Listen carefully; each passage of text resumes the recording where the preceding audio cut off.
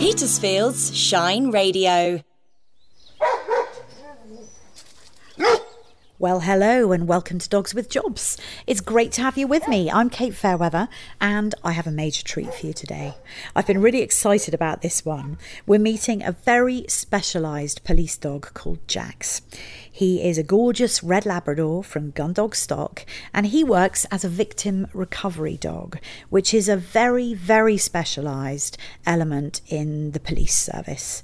There are only about 38 of them in the country, so it's quite a coup to have him on the show, and it's quite a coup to have such a wonderfully articulate and interesting interview from Police Constable PC Felicity Thomas, also known as Flick, which I also loved as well, because of course Flick is the French slang for cop, which just gave me a smile because I love a pun.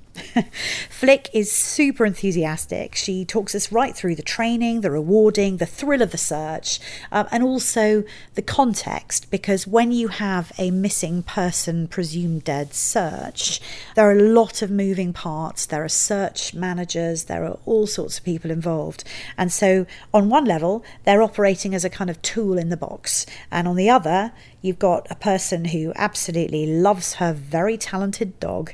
I think the other thing I enjoyed about talking to Flick was that she's aware, and she talks about this, that the stakes are quite high in this work, because of course the evidence that Jax finds can put someone away for a violent crime. Things like, murder weapons, blood-spattered clothes, those kind of things are part of the things that he's trained to look for. And of course, in the case of a missing person presumed dead, finding a body represents closure for families and loved ones, and that whole element of it is something that she's very aware of, and I found that compassion rather lovely. So, terrific interview from a fantastic, very interesting police constable, and she also actually did a demo. So you've got a little thing of blood. We've got a little thing of blood, yeah, and what we can do... So there's a little spot going on the gravel. Yep. So that's to do with if we were doing a focused search, so if we're just looking for blood spots, so that's much more intensive for the dog, and that would do on lead, so we can control them, as opposed to this will be an open search that I can just let him free rein. Okay. And what have you got there? So it's a wrench with some blood on, so that would imitate a weapon that might have been used and has been discarded. Okay, so there's nothing visible. Nothing visible, he doesn't know where anything is. So the harness is going on. Does that mean he's at work? So he only ever wears this when he's working. Okay. So it can be little indicators like that that help. You're going to start barking out. Oh, he's looking very fit. Beautiful. I love a fox red Labrador. Hello, you. Can I say hello? Immediately sniffing. You love a bit of attention, don't you? Right, you. So he's on a long lead, and we're actually in a garden, but it's got a nice bit of space. He's very fussy about his toys. It has to be his toy. So the toy is the reward. Yes. So he knows you've got the toy in your pocket. No, he's got the toy in his pocket. Yes. So look at his command. So Flick, you cast out with your hand in a similar way to a gun dog. Yep, so we can use the same. And he's going straight round the perimeter. You see him nose down. Yes, good boy. Wow. That was such a clear indication, a lovely little freeze. Well done. So that's what he does. And like I say, it's that nice clear bam. So I'm with PC, Police Constable Felicity Thomas, and I've just met Jax, your dog. Yeah. Tell us about him. I was expecting him to be a German Shepherd or a Spaniel. No, so he's a fox red Labrador. He comes from the Highclere estate up by Basingstoke, actually. Oh wow, so relatively local to Petersfield. Yes, and a gun dog breeder, as that's what they actually do. But yeah, so we got him. We've got two of his litter mates as well, 3 brothers. 2 of them are victim recovery dogs. One's a drugs dog. But yeah, you've just met him. He's just turned 2. He's a very clever little lad, if somewhat naughty sometimes. So tell me how you got together. Do you get matched? How does that side of it work? When were you put together with Jax? So yeah, I got him in July, let me try and work this out, what would it be, 2022? Okay. he was 6 months old. I knew I was going on a course and he was going to be one of the dogs. But this is where the irony is. We got asked, do you have any preference, male, female, Labrador, Spaniel? And I said, I don't mind about the gender, but I'd really like a Spaniel. So they said, here's a Labrador. That's just sometimes how it goes. There are only Labradors on the course. So yeah, you get put together. I got him quite early just because I was in a position to be able to take him on early. Sometimes you might not meet your dog till the first day of the course. Okay. And then you get put together. Sometimes they do try and match you because there will be dogs that are really strong and maybe need a more experienced handler. There might be a dog that is really biddable and just does everything. Sometimes they're matched between if people want their search dogs to get on with their big dogs. Okay. So that's where they might try and match them with gender. So typically you'd have a couple of dogs, and indeed you do, because I've just met Nico, You have, yes. who's a general purpose German He Shepherd, will be. I'm guessing. He's a Belgian Malinois. Okay. Yes. Okay. A little pocket rocket. So yeah. So he's just a trainee police dog as it is at the moment. Okay, and so tell me, how long have you been a dog handler? And So I joined the department in 2020. Okay. So just over 4 years now. But I've only been a victim recovery handler for just over a year. Because Okay. you tend to sort of bed your skills in with your general purpose dog handling for a few years before you take on sort of the extra commitment of having a second dog. Okay, so tell me about the whole victim recovery world within the police. You're not just based locally, obviously, are you? No. How does it work? So obviously, I work for Hampshire and Isle of Wight Constabulary. We have a sort of collaboration with Thames Valley Police Dog Section. So our normal working area can be anywhere from the Isle of Wight to Milton Keynes. But then there's only roughly 38 victim recovery dogs in the whole of the country. So we do mutual aid, whereas we have victim recovery dogs in our force. But for instance, Dorset next door don't. So if they had a job requiring them, they ask us to come over. Okay. Or some of my colleagues have gone out to the Channel Islands. People have, Well, I guess there's no that's good, boundaries isn't to it? Yes. It'll be a bit worrying if there were hundreds and hundreds of victim recovery dogs. Yes, we don't want that much work, do we? That No. doesn't say good things. When you've got a victim recovery dog, Yeah. what sort of work and what sort of jobs are you sending him out on and working with him for? So victim recovery dogs have many names. You hear blood dog, you hear cadaver dog, you hear victim recovery dog. For the first time the other day, I heard forensic investigation dog.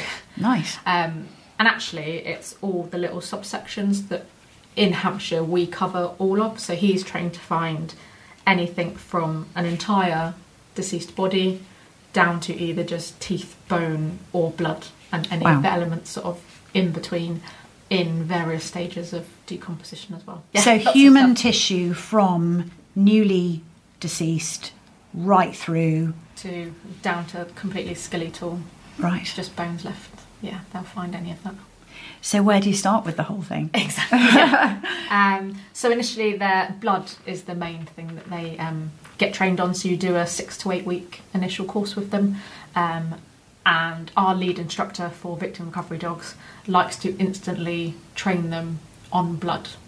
So sometimes you have other generalisation of indication work with scent, where they might use like a Kong or something like that, that they're trained on the search and the indication on Kong, and then you swap that out for the substance. We don't do that with victim recovery, it's straight to blood. Why? Why is that? I don't know if it's because the range of things that we're needing them to find varies so much, so let's just not confuse the matter. Because you're putting Konging, which means you need to take Kong out, let's just go straight to blood, and then we can teach you fresh blood, or blood, fresh meat, or meat, like so many different things. And they're trained on, have you ever seen the like little tins? They look like big salt and pepper shakers. Right. And we have a special little, almost like a plank of wood with holes drilled in it that they sit in, and we'll have 5 of these tins. One of them will have blood on, and the initial stages of teaching it are we task them, so look is our command, and we'll tap on each of the tins to get them to put their nose to it, and when they put the tin on the blood, click, reward. Okay. So they start to understand, when I smell that scent, my reward comes, until they start to understand it themselves, and they will physically start to. And how old was Jax when you started that bit with him? So he was a bit of a baby. He was just over 10 months, Okay. which isn't the norm. It's just How it happened. how it went that they chose those dogs, because they thought actually their noses are fantastic. We want to have them on victim recovery. Dogs tend to be between 12 to 18 months when they do a course, just to allow them to mature a little bit. But yeah, he was a baby. Okay. So where did you start with him then? You started on blood on cans? Blood, yep. So blood in the tins, and then you can build up the indication from that, just to get them to recognise it. So like I say, initially it's just as soon as they put their nose on, we'll click and reward to get them to understand that's what you're looking for. Okay. And it's amazing how quickly they'll then understand, sniff, sniff, sniff, oh, this is, and you start to get that little bit of intensity from them of, I know my ball is coming. And then you can take that tin and then you could put it out in a courtyard and ask them to look for it. And then they'll find the tin and the same click ball. So you can move the tin around and then you can remove the tin and just have the blood, and that's sort of how we build that up. And how long would that process take? Like when you say it's very quick that they catch on with the tins, how quick is very quick? Oh, within a couple of days you're moving the tins around, and within a week or two you've got rid of the tins. Okay. And they're just looking for the blood. And naturally when you move on to meat, flesh, whatever word you want to call, dogs naturally, most dogs, if you put some sort of chunk of pig out somewhere, most dogs will naturally be drawn to it, so that's a bit easier. So you're working on quite a natural impulse as well. For that, it's more, for us especially, the fact that we've chosen to go with Labradors, is making sure there's no interference. Yes. We don't want them to lick the blood, we don't want them to pick the meat up, we don't want them to dig at it, so making sure they just understand, I find it and I freeze. Yeah. That's sometimes more the barrier. If you're on a search in a field, if there's a dead sheep or a newly, a fox has killed something or that kind of thing, there will be blood around. Do you work on helping them distinguish between human blood and other blood? So this is really interesting, and this is a whole topic that's being opened up at the moment, because no one, even scientists, I've just come back from a seminar with lots of scientists that look at odours around body, and no one can tell us what it is that the dogs are actually indicating on, what smell it is within that blood. They can't, because it gives off obviously lots of different chemicals, but no one can say what it is. So they're trying to work out, and now it's coming in that they're saying, can we see the difference between animal blood, human blood? Because you'll find, I've done a search when we've encountered dead animals, Jax doesn't care about them, he moves on. Some dogs might have a little sniff. No, that's not what I'm looking for. So it might just be that we've tuned them into it, but we, at the moment... So they can tell, but science can't identify what it is about the smell that they're thinking about. So it was really interesting, the seminar we had, even looking at blood from 5 different people, and you look at all the chemicals coming off of it are in different setups, different amounts at different times, so they can't even generalise to say, oh, it's probably these 2 chemicals, because across the board they're coming off. So it's a really interesting world, and there's lots of research going on around it. And actually I think it's October this year, we work with DSTL. So they mostly work alongside the military, developing lots of bits and pieces. And they've got various sites, but they also obviously work with working dogs and detection dogs. Normally are explosive detection dogs, but they're sort of getting into victim recovery as well. And what they want to do later this year is exactly that. Let's try and find out what is the accuracy of dogs. So we're going to go down, we're going to have our tins, and there's going to be deer blood in this one, a couple of empty ones, human blood in that one. Will they go to the human blood? Because we can't 100% say, oh, they'll completely ignore everything else. But I'm guessing that on the other hand, even if there was an occasional 1 in 5 confusion, it wouldn't matter as long as you're finding the victim. Exactly, as long as they're not you're working. As long as they're not missing what we're looking for, should it matter? And in, like I say, in my experience and the people I've worked alongside in our team, no one has had, considering I'm quite often working out in woodland, and like I say, we could be. You've not had false positives. We've never had them indicate on anything that we know to be animal, or any interest even in dead animals that we've come across. So our experience is they know what they're looking for. But I couldn't put my hand up in court and say, nope, he definitely won't indicate on anything else. But we only train with human blood. They're not trained on pig's blood or anything like that. A victim recovery dog like Jax is going to be a victim recovery dog his whole career. Yes. There's never going. I know that sometimes you can switch disciplines, but they sometimes do it if some dogs aren't enjoying it, or they've got different traits. So like victim recovery dogs, we work in a team, so they've got to be okay around other dogs, we've got to be able to move them around and recall them in those areas, search and open areas. If you couldn't really have a victim recovery dog that was really prey orientated, and if a pheasant pops up out of the woodland, that's it, you've lost your dog forever. So sometimes if a dog started showing one trait and you thought, oh, actually, if he was just popped in a car or a house looking for drugs, we'd negate that issue. So occasionally they're moved around, but it's normally whatever they're trained on, that's their whole career through. So tell me about the jobs then, because I've already seen you in a training simulation in the garden. So within your training simulations, you're placing a little bit of tissue or blood or whatever. Might you go on a job just you and Jax, or is it always part of a bigger team? So it's normally dictated by what it is we're looking for and how large the area is. So if it's a relatively, say through CCTV inquiries they've narrowed down, it's a small courtyard, we think something might have been concealed in there, you might potentially just say one dog will be able to box that off if you're talking so about. That might be something like a concealed weapon that might have blood or tissue on it. Yeah, or we think someone's been seen to enter, go off camera wearing a blue jacket. He crosses through this courtyard, and where we pick him up again, now they don't have the blue jacket on. So it might be in there. So yeah, we can look for... So they would find blood spattered items, for example? Yeah, that's probably the majority of what we get used for, I'd say, or in my experience. It's weapons or clothing that's been discarded that we think's got blood on. Or so that's more to do with forensic value and... Evidence, linking. Or we're asked to find blood trails. So something has happened, we've seen them go this way, they've gone off camera. Can you maybe give us an indication as to where they've got to? So that's a lot. So, I mean, that kind of example, though, if there's CCTV, I'm guessing you're talking about an urban environment where there's lots of activity, loads of smells, probably loads of blood one way and another, you know. So it's bloody noses outside nightclubs, all sorts of things. Someone's tripped over and snapped their hand. But it's amazing what they can do. Not that I'm trying to sing my own dog's praises. But no, that's what we're here for. You absolutely sing Jax's praises. If I can big Jax up, just to show what they can do when you think you're faced with everything being against you. So December or January last year, he'd just finished his course. He was about a month out. It was his first operational job. So still less than a year at this point? Or just over a year? Just turned one. So maybe 13 months. So still really young dog, fresh out of his course. And I got called up.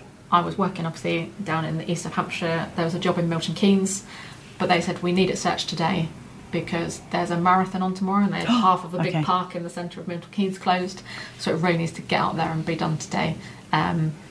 And it had been quite a serious assault that had happened. The victim had been located and the scenes of crime guys had been up there and gone to a certain stage, but then they'd gone, as it gets to the park, we don't know anymore, we don't know where they've gone, so they called us in. I got up with Jax, so I spent an hour and a half on blue lights to get up to Milton Keynes, which is tiring in itself. Get up there, and then it turns out that the scene had actually been open for, I think, over 24 hours, so people walking through it. They'd only put a really small scene on of where it was, so they had to extend that out. When you say put on a scene, does that mean when there's tape around the outside? So in this instance, the area that they were now asking me to search hadn't been taped off. So all throughout the previous night and during that day, it's like Southampton Common or Southsea Common. So there's people, dog walkers, everything through it. So in terms of contamination or people taking evidence away, you might tread in blood and it's gone. They asked me to go up and search. And then me and Jax were the only people available as well. So really that should be a 2-dog job due to you're looking for blood spots, which is the most difficult to find. And he then located 48 spots of blood from where scenes of crime had stopped, and then it led all the way up to actually where the offence had happened that they didn't previously know, in a bush where there was lots of blood, and obviously the attack had taken place. So it was Jax's work that led to the pinpointing of the place of the attack. Yep, so he through the blood-spattered trail. And he traced it along a tarmac path, across gravel. There's literally like pinpricks on the side of gravel. We've got photos of it. Yeah. Across grass, on dried leaves, and then he went up and stuck his head in a bush. We were a bit like, what's that about? We looked in, and it was all sort of pooled on the leaves inside, and then you could actually see it was all as though someone had fallen into it, all sort of pushed back, and they went, oh, this is where it's happened, because we then carried on our search and found nothing beyond that, so that can then assist with further. That's incredibly valuable, though, isn't it? Because that's like a kind of evidence. Gives you a route to where it's happened. That can then open up further CCTV inquiries if you know where it's happened, or if you're getting eyewitnesses. Have you seen someone running away from that particular location? It then meant that they could change the scene completely and obviously reopen the park, so we now know exactly where we're looking at. But that's what the dogs can do, and they were all little just specks of blood on different surfaces in a scene that had been open for 24 hours. So even when you think everything's against us, it's amazing. Now that must have been quite a boost for you, having your 1-year-old dog performing like that. Oh, and just it's always nervous when you can come off of a training course, but a training environment is obviously sterile, it's set up in the dog's favour. To go out into the big wide world in any discipline, some dogs can get a bit overwhelmed. And he did initially when I sort of turned up, obviously, and he's a bit like, oh God, what's going on? There's people around me. We might be in a forensic suit. That might be like, Mum, is that you behind all the suits and masks? But it's amazing once they get that first hit, and they just, probably because they feed off us a little bit, that we're like, yes, there's something here. And then, yeah, he worked fantastically for a good while. But. So in that case, I've got several questions I want to ask about, but one of them is about reward. When you're on a live, I mean, I've just seen you with your demo, and I've seen how keen he is on his particular ball. How do you deal with rewards? Say on that case, you've got a very young dog, only a year, you presumably weren't quite sure how he would perform. No, you never know. Yes. So once you see him get a hit, you're calling it, lock on, test the strength, whatever it is. How do you deal with rewards in that case? So I'm quite lucky with Jax because he loves the search. The search is almost as important as the ball to him. So for me, and to keep the momentum up, I could just, yes, in a really fun race, good lad, look on, and then retask, because he's like, oh, yes, thanks, Mum. And then I could retask him on. And then maybe every sort of 5 indications on blood, then I'd give him his ball just to make sure it's a bit of a release for them as well, because like I say, it can be quite intensive. Like a little coffee break. Yeah. Just go and have your ball. You can have a chew on that, can't you? Good lad. Right, now we're focused. And how rigorously would you time that? I mean, if you're out and you're searching, what would the maximum length of search be? So when it's a focus search like that, so we explain what a focus search is. So focus search is, like I say, we're looking for blood spots. So something quite minute, and therefore we want his nose literally on the floor or the wall or whatever it is we're searching, and literally sniffing along. We want to cover as much of that area as possible, so it's a really intense search, and you might only work a dog for up to 10 minutes on that before you need to rest them for maybe 15, because it's so that they don't get that nasal fatigue. They've got to rest up, whereas an open area search, if we're searching woodland, we'd probably work the dogs for a good 40 minutes maybe running around before we give him a 10-15 minute break to just get some water on board, rest up. And are you doing that by numbers, in the sense of you've got a set of rules in your head, or are you watching him and thinking, oh, he's flagging a bit? It can be a bit of both, to know. You know your own dog, don't you? And you can see when you think, actually, I don't think he's panting more now than he is sniffing, and he's not going to pick anything up for his mouth. We need his nose to be working. So you have that general rule of thumb of thinking, right, probably my limit's going to be around 10 minutes, but if I get to 7 and I think, no, he's not being efficient anymore, you might pull him in earlier. If you get to 10 and think, oh, actually, I can see a junction another metre on, we'll work to the junction and have a clear definitive end. So it's not a hard and fast rule, it's just a generalisation to give you an idea. It's quite an intense relationship, isn't it? I'm assuming for you as well, you're observing him all the time. Because it can be the slightest change of behaviour. Obviously, what you've just seen, it's a nice sterile environment, and that's the only thing out there, so you'll get that really strong positive indication.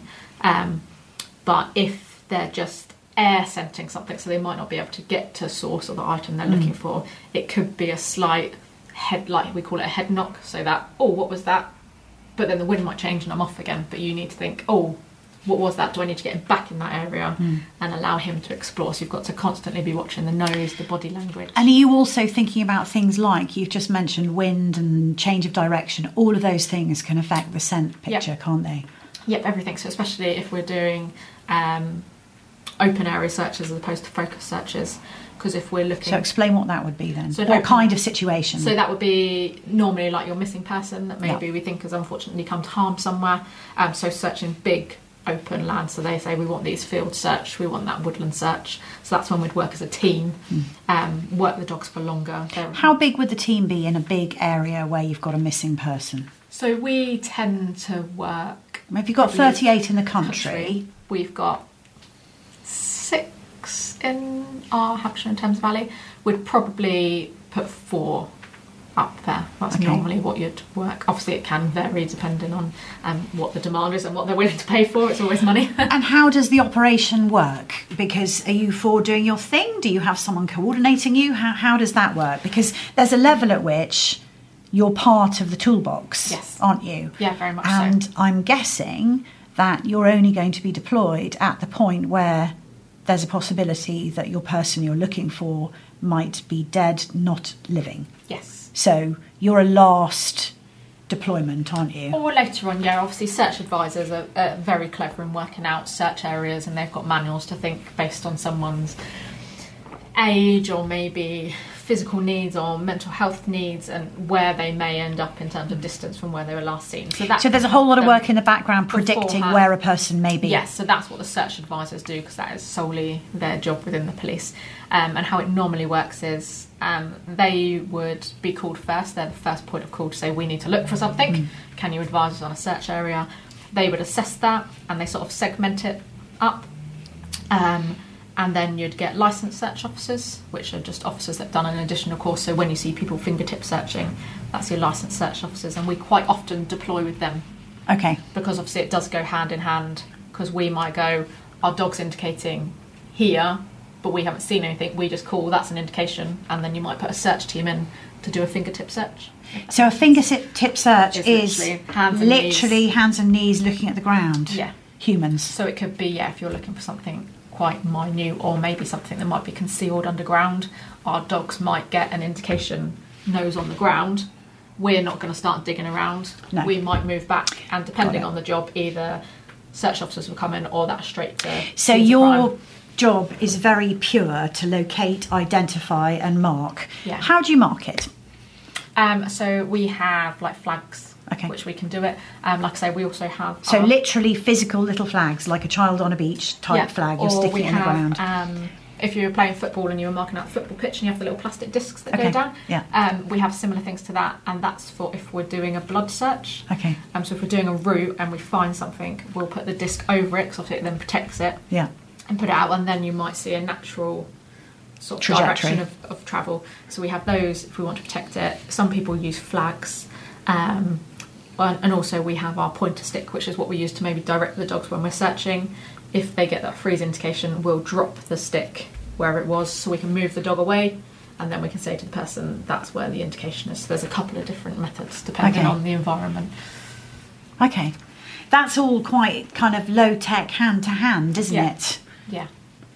Because like I say, we're just giving that... Like I say, it might be something physical that we can see, but ultimately we're just that search tool to find that. I'll give you a more specific area to search, and then there's other people that come in, whether it's then a forensic recovery, or it might be if you're looking for a missing person, that maybe we've got information to say they might have intended to hang themselves, that where a dog might pick up that scent might be nowhere near the actual body. Yes. So we might be getting a really strong indication somewhere. That's where, as a handler, I come in and go, right, my dog's definitely got something. What's my environment? Where might that scent be catching? What's the wind doing? Actually, you might want to put your teams in that direction. So it's all, like I say, it's all a big... So much information being fed in, yes. Big working part, yeah. And how does Jax respond to this? Does he enjoy his job? Oh, he loves it. Absolutely loves it. His little You said you felt lucky because he really enjoys the search. He does. He makes me look very good with my efforts, so I can't take a lot of credit. He is just naturally... He wants to put his nose down, and he will self-task to things. So like I say, we have 2 separate types of search in the system. So we do what's called a phase A, which is when we go somewhere and we just let the dog have the head. So we just let him off and say, go and do your thing, see if he picks up any what we'd call easy wins, things that he'd just find off his own back. If a dog gets nothing from that, we can move on to what's called a phase B search, which is when we start directing them more into, right, I want you to check here, I want you to check here.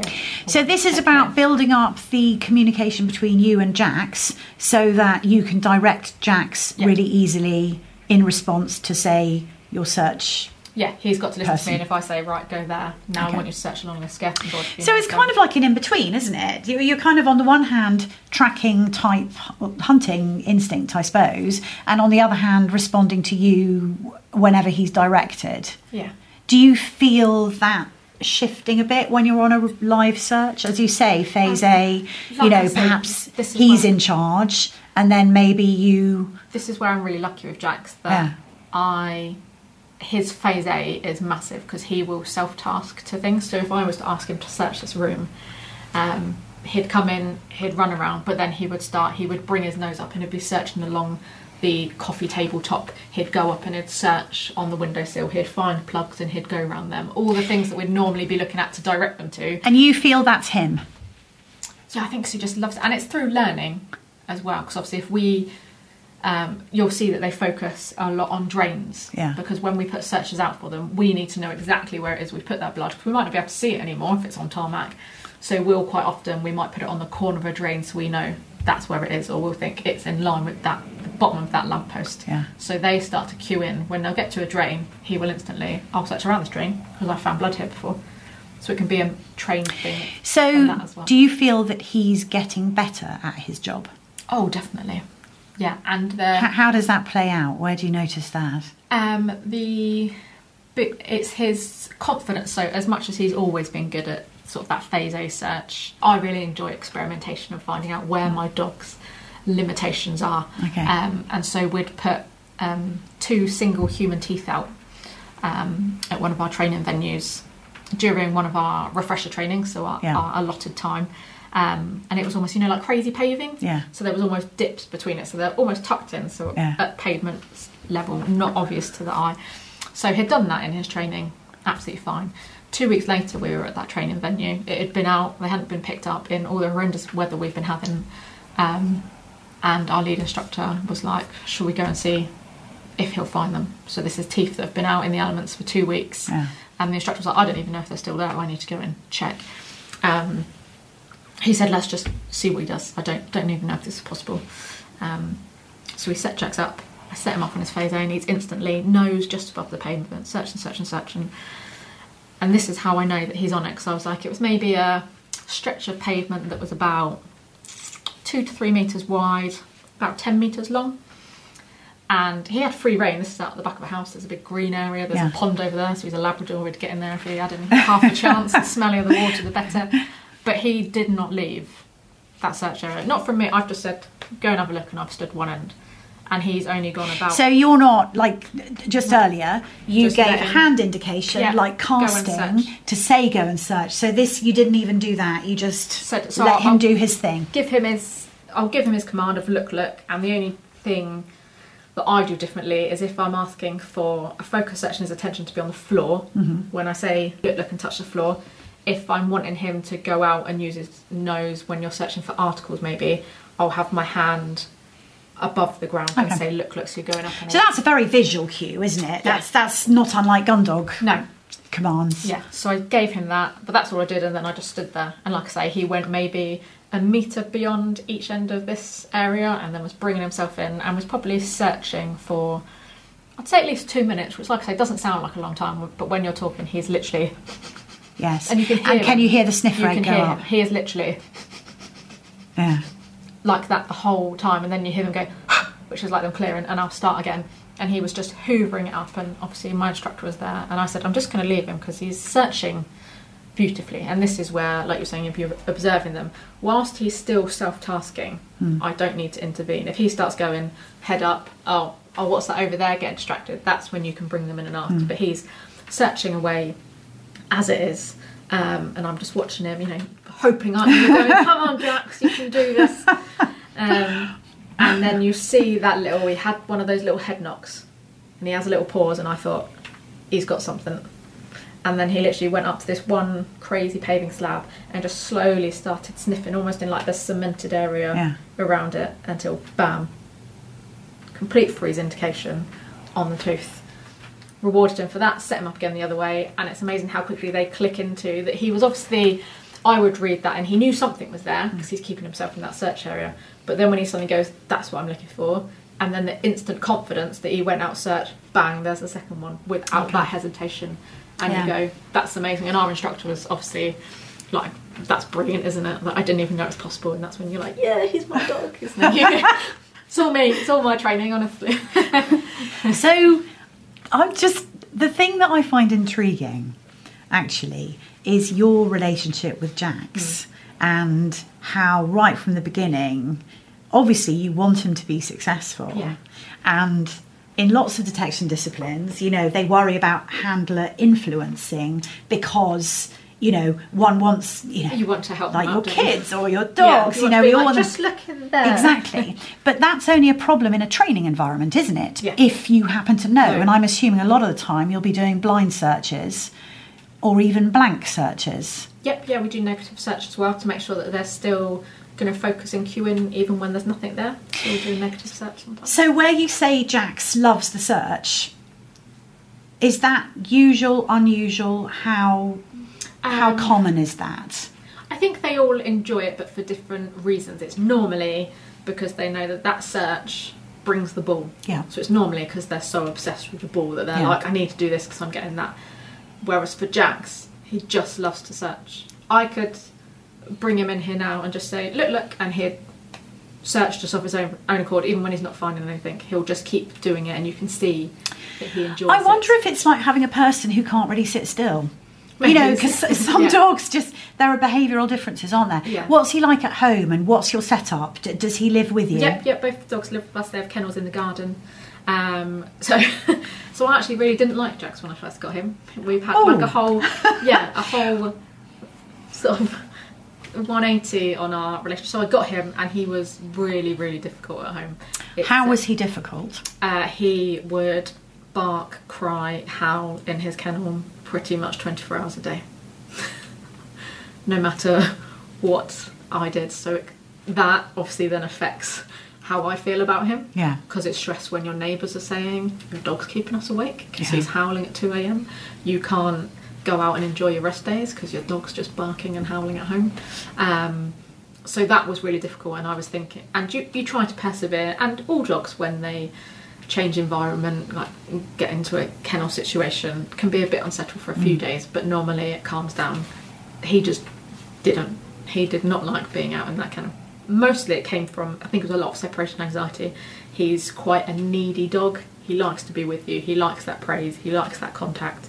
So him being outside with me indoors was world-shattering to him. So like I say, so that was really difficult to begin with. How did you get over that? It literally, unfortunately, was just a waiting game. Okay. And I was at like breaking, so I'd finish a night shift at 5 a.m. By 8 o'clock in the morning, he was barking and howling. And I was almost at the point of going back to our training school saying, I can't do this anymore. You need to have But him you back. didn't, so what happened? I didn't. Did he just... Stupidly. So then I started the course with him. So I had him for, like I say, about 6 months before I started the course. So 3 months was awful. Then it started to get a little bit less by me trying to literally take it, because where he's still a training police dog at that time, you can be a bit more lenient as to what they do. So I just thought, I'm just going to start, you're just going to be out with me in the day, because if anything else, it gives my neighbours release. It's less stress on me. If I'm going to the cafe with my friends, you can come, because we'll use this actually as a little training exercise. Will you be calm in these environments?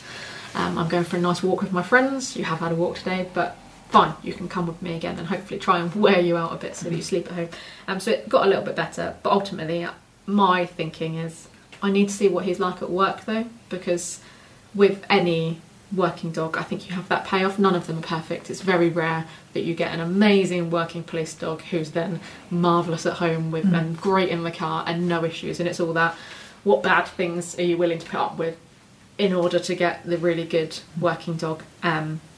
So I was like... And sometimes when you have a very strong working drive, that can, by definition, mean that they don't necessarily... settle. Yeah, because they're just like, I want to be doing something. Give me another task. What's next? Yeah, they want to keep... And then you went on the course with him. And then I How went did on that the course. So our course was 6 weeks long. And again, he started off not great, and I was thinking, oh my God, I've dealt with him being awful at home, and now he's not going to make it through the course either. But that came around, like I say, everything for us is about the dog searches, they get the reward. They just didn't care about this toy. So we were thinking, how are we going to encourage them to search more when they don't care about what we're giving them? And it was a really interesting discussion with our instructor that he was like, actually, it's us as humans that say, you need to love this toy. But actually, are they searching? If he just wants to search again, it's only us that's saying, no, you should play with this toy for a little bit. That's what's so great.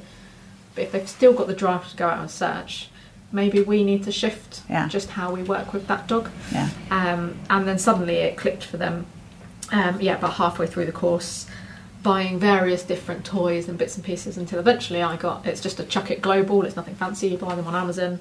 That game changer, and that became wherever we are, you're throwing your ball, you're coming it back to me, everything is about the ball. And now if I have my ball in my pocket, he'll just do the most perfect heel work, because it's everything to him. He'll just be like, you've got my ball, mum, you've got my ball. When I'm like, go and run around. Do you, it's making me think about babies who like a particular toy and then it, gets left somewhere. Yeah, and you get worse. Do you have a supply of the glow balls? There's always, yes, there is always. So you're never going to run out? No, because I did it, what was I doing the other day?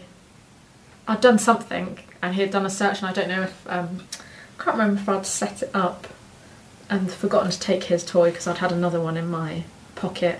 And he's literally gone and done this lovely indication. Yay! He threw in another toy, and then literally lands on the floor. He just looks at it and looks back at you. I'm like, what's that?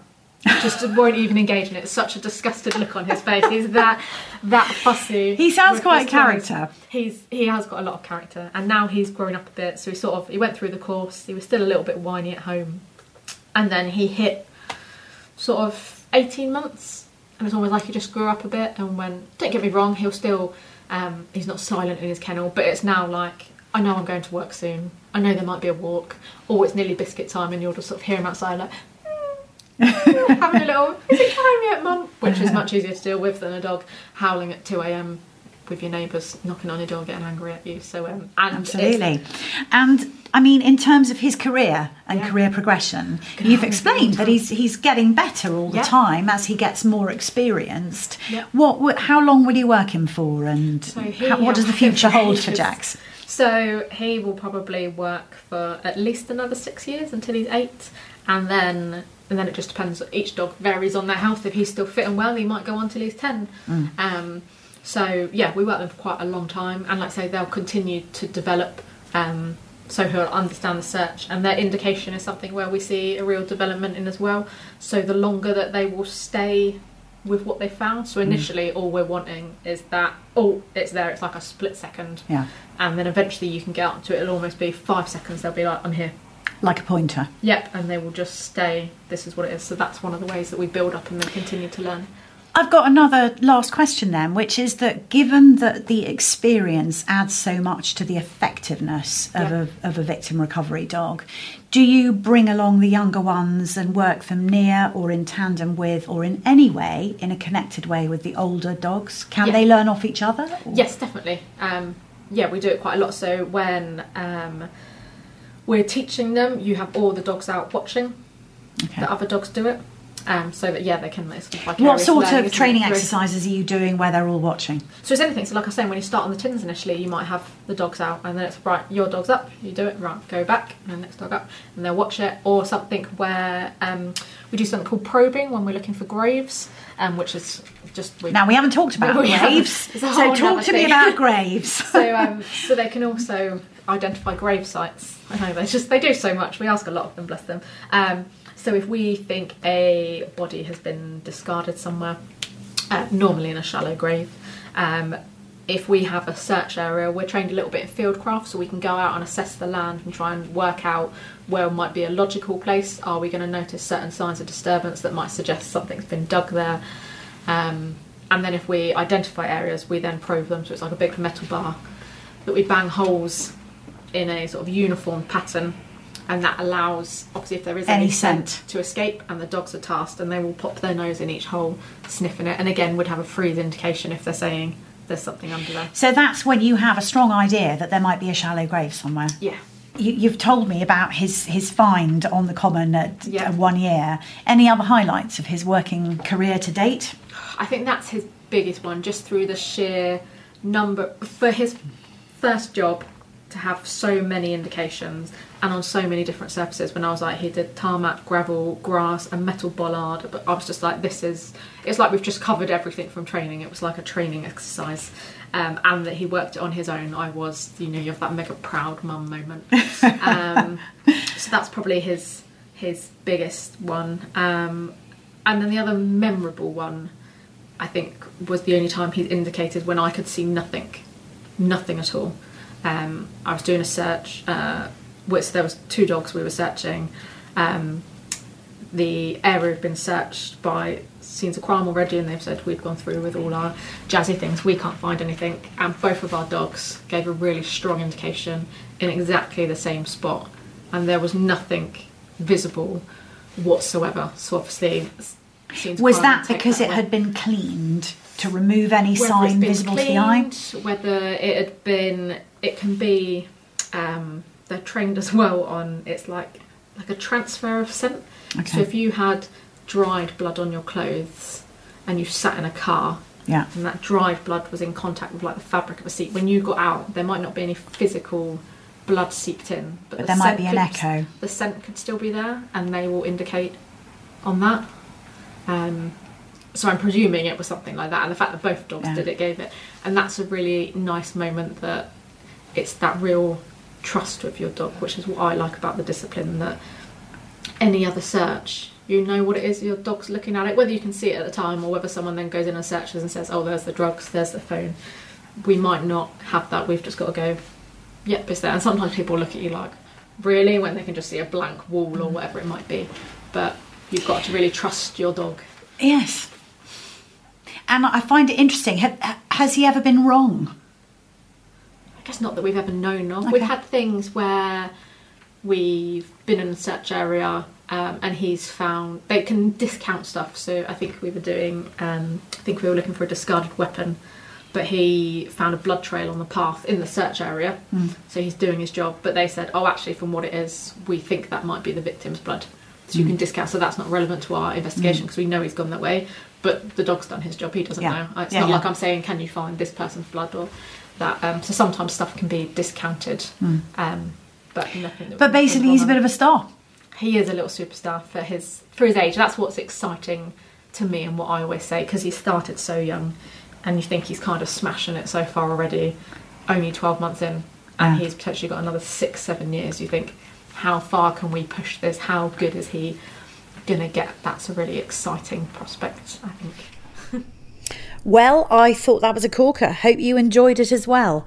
It's just something that you wouldn't hear about. Those sorts of dogs, victim recovery dogs, they're only in the police service. You don't find them in any other context outside the police. So it was a really interesting insight, and I was completely thrilled that Flick was happy to talk and to get that window into such a specialised role.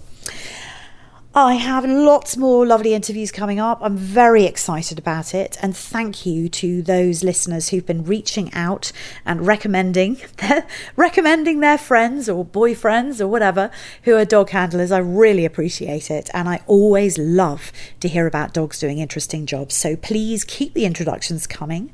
I'll let you know how to get in touch, email addresses, etc. in the show notes on the podcast and on the website if you're listening on the live stream. Thank you for joining me. I will be back in a couple of weeks. Dogs with Jobs, presented by Kate Fairweather and produced with John Welsman.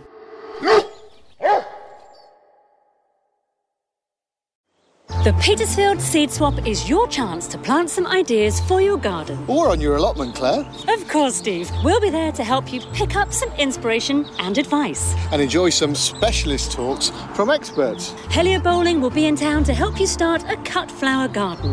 And I'll show you how to plant an amazing veg plot. Plant some ideas with us at the Petersfield Seed Swap. It's on Saturday the 9th of March at Winton House in Petersfield Town Centre. And it's funded by the UK Government through the UK Shared Prosperity Fund. And you'll find more details at shineradio.uk. Happy gardening.